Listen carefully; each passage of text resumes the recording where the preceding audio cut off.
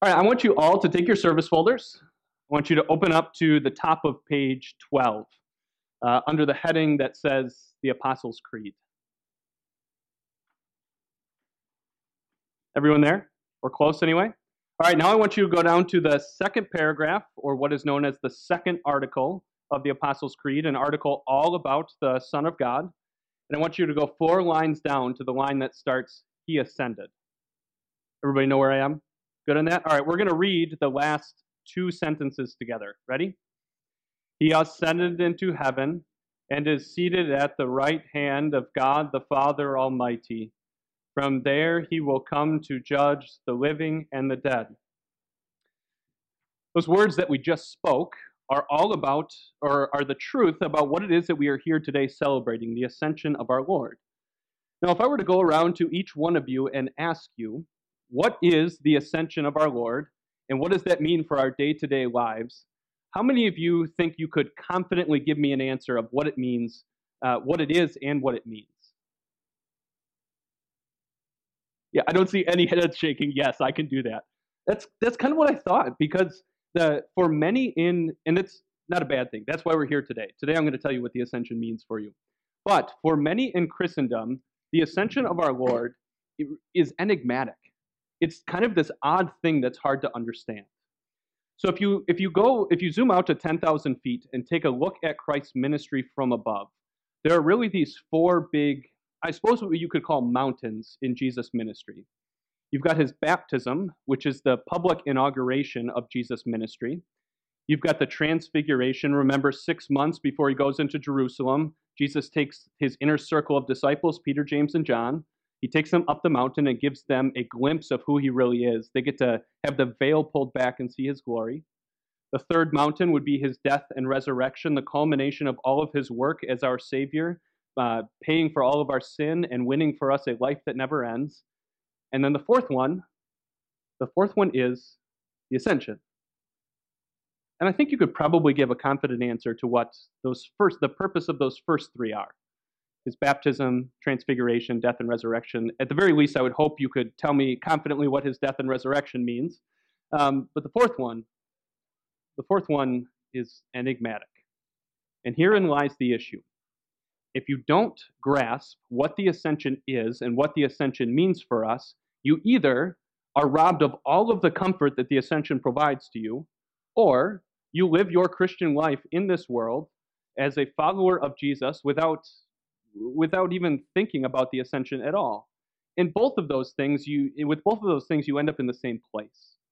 If either of those are the way that you think, you end up doing what the disciples did on the day that Jesus ascended. You end up looking intently up to the sky, kind of puzzled. Now, it makes sense why the disciples were standing and looking up at the sky kind of puzzled, especially when you consider everything that the disciples had gone through over the last 40 days. So 40 days prior to the ascension, the disciples hear rumors from their women and from some of their own brothers of an empty tomb and a risen Jesus.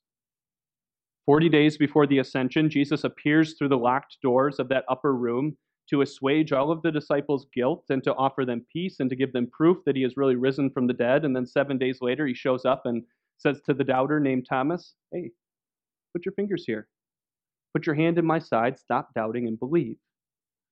Over the course of those 40 days prior to his ascension, Jesus showed up to a multitude of people and taught his disciples about what was coming next. What is the next big thing in your life and in my life as Christians and as your Savior? So finally, after all of that turmoil of Good Friday and Holy Saturday, these men, they finally have Jesus back, and they're thinking, now that all of Jesus' work is done as our Savior and sin is paid for and death is defeated, eternal life is ours, now Jesus is going to do what we've always wanted him to do. Lord, is it at this time that you are going to restore the kingdom of Israel? Unfortunately, the disciples kind of had a little bit of misplaced zeal for what they wanted Jesus to do. And Jesus has to set them straight. He says that as far as the days and times for when all of the world is going to come to an end, the culmination of all things, that's not for you to know. That's my Father's business. Instead, you are going to receive power when the Holy Spirit comes on you, and you will be my witnesses in Jerusalem and in all Judea and Samaria and to the ends of the earth. Now, Jesus, he doesn't answer their question, but instead, he teaches them and gives them promise and gives them a new task to do. He basically is telling them, boys, don't worry about the future. Set your hearts and your minds on the task that's at hand, at the task in front of you. You are to be my witnesses to all of the world. You are to take everything that I have taught you, everything that you have seen, everything that I have made known to you from my Father, and you are to take it and to tell other people. You are to take the message of sins forgiven and heaven opened not just to Jews, but you are to take them to Jerusalem and all Judea and Samaria and to the ends of the earth. Now, every time I read through Acts chapter 1, I've got to think that this is what is going through their minds. That is an incredibly tall order for Jesus to give to 11 men. But, Jesus, if you're with us, if you stay here to correct us and to teach us and to train us and make sure that we're on the right path, then I'm sure that we can do it. But they don't get their wish, do they? Because as soon as Jesus says, you will be my witnesses to the ends of the earth, what happens? He ascends, right? He disappears from their sight in a cloud of glory, and the disciples are standing there, looking intently up to the sky and wondering, what comes next? Wondering, where in all of the world is Jesus? Now, as Christians, there are moments, and maybe even long seasons of our lives, where we do that same exact thing, where we stand there intently looking up to the sky and wondering, where is Jesus? Now, as Christians, our entire lives can be summarized with this one sentence, that our lives are lived in between the reality of the now and the not yet. Now, those words that we just spoke from the beginning of from the middle of the Apostles' Creed, they describe that truth. He ascended into heaven and is seated at the right hand of God the Father Almighty. From there, he will come to judge the living and the dead.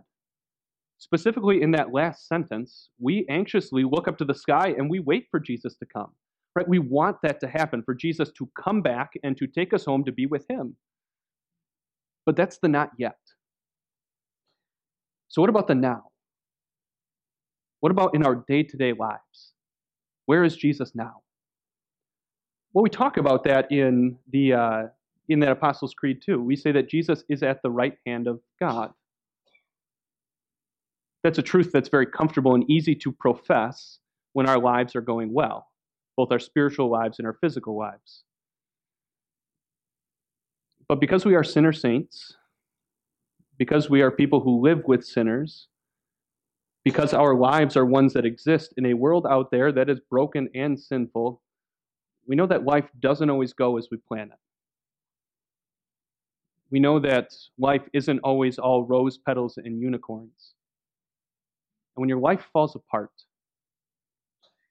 be it big or small, those are the moments when we act like the disciples. We stare intently into the sky and ask, where is Jesus? I had one of those moments last Sunday. Last Sunday, I got a phone call from my mom, which is not an unusual thing for a Sunday. She likes to hear how stuff at HLC is going and asks about many of you by name because she's getting to meet a handful of you. And I think most of the time now, she calls me to find out how her future grandbaby is doing. Not even to talk to me, really. But none of that was the nature of this phone call from my mom. You see, my goddaughter, Tess, she had been sick for the last few days. She had a fever and chills and headache. They went and got her tested for COVID, but the test came back negative. Well, as the days progressed, her headache got worse and worse until finally they took her into the hospital because nothing was working. And that's when they found it. They found a tumor on her cerebellum. And they think it's likely cancer. I lost it. I mean, Tessa's 15 years old.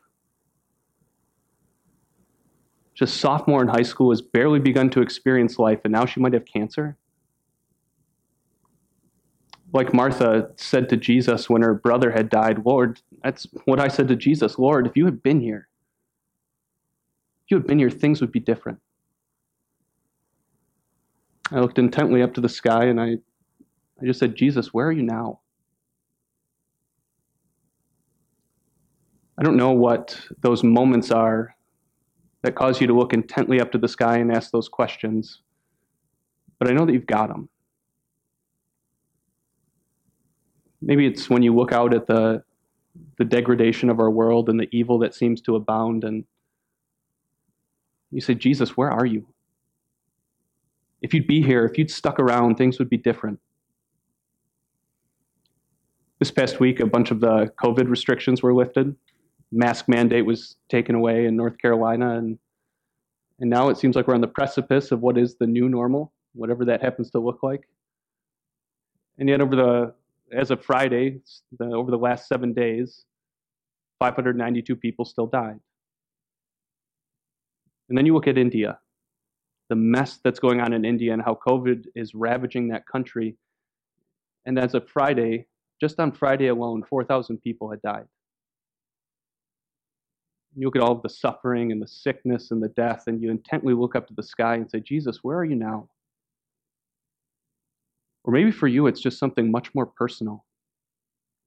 Maybe you're weighed down by the guilt of all of your sin, and you can't possibly see a way out of it. And you look intently up to the sky and say, Jesus, I need you, but you don't seem to be anywhere to be found. Maybe you're having a crisis of faith.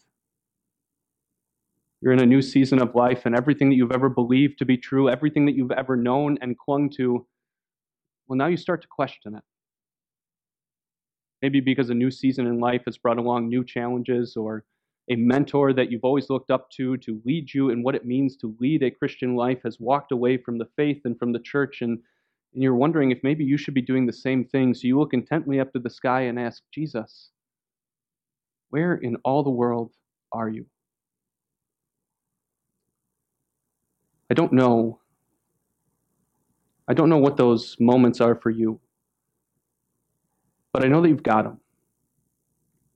Those moments when we intently look up to the sky and ask that question. And do you know the reason why we ask that question? It's because we misunderstand the ascension. We intently look up to the sky and ask that question because simply we don't get what the ascension is. Plain and simple. And we need to stop. We need to stop looking up to the sky and asking those questions as if the answer to that question can be found up there. That's not where the answer is found. It's not up in the sky. The answer to that is found in the place where I point you every single week. It's found in His Word. The answer to that question, where is Jesus, is actually found in the very thing that you and I are here celebrating today, in His ascension. Because when you ask that question, where is Jesus? His ascension gives you the answer. He Himself gives you the answer. Because right before the ascension, He promised this: surely I am with you always, to the very end of the age. He answers that question for you. I am right here with you. But how can that be? How can that promise stand true when every single week we confess, like we just read, that Jesus is seated at the right hand of God the Father Almighty? Well, the right hand of God, it is not a location. The right hand of God is not a place that I can point to up in the sky and say, there's the right hand of God. It's not a place I can locate on the map and says, there's the right hand of God. The right hand of God is a position. It's a position of power and prominence and authority. And when Jesus, in His glorious and resurrected body, ascended into heaven, He is seated at the right hand of God. And He's doing something specific. The Apostle Paul described it like this in our second reading. He says, He who descended is the very one who also ascended higher than the heavens in order to fill the whole universe. Earlier in the letter to the Ephesians, the Apostle Paul also talks about it like this. This is something that we had read together as part of that opening dialogue.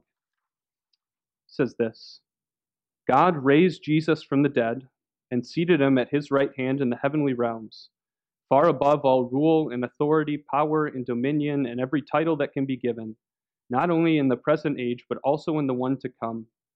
And God placed all things under His feet and appointed Him to be head over everything for the church, which is His body, the fullness of Him who fills everything in every way.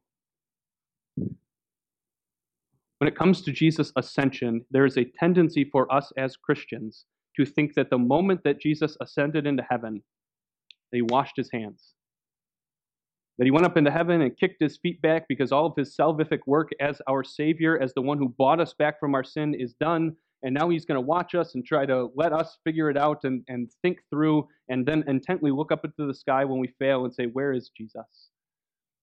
Unfortunately, that is one of the most commonly taught things about the ascension, and one of the biggest misunderstandings, because that could not be further from what the ascension actually is. The ascension is simply Jesus, the removal of Jesus' visible presence from our eyes. That's it. He removes his visible presence from us, and I want you to understand why that is such an incredible blessing.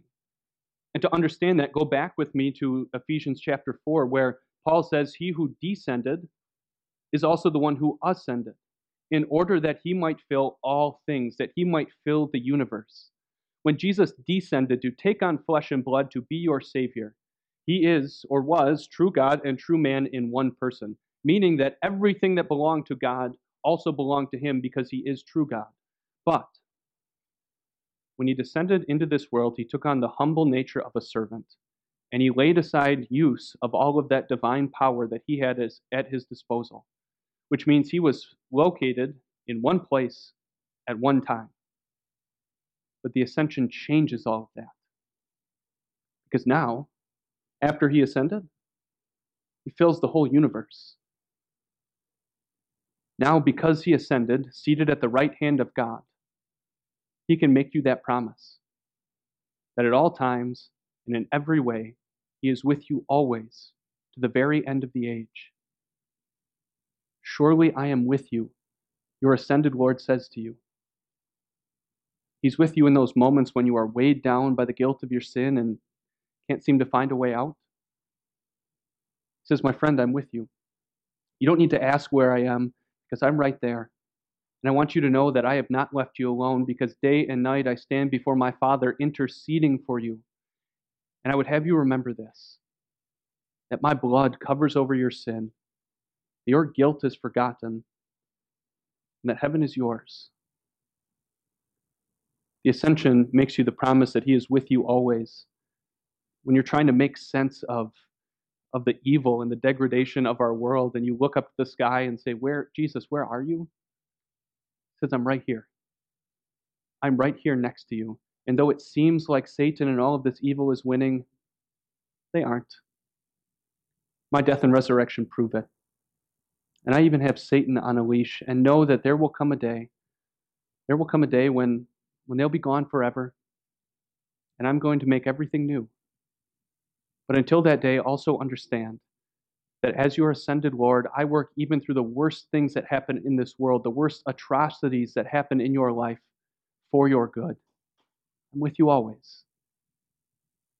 In the middle of your crisis of faith, when you're struggling with doubts, when you're not quite sure which way is up spiritually anymore, your Savior, he comes to you and says, you no longer have to ask that question, where am I?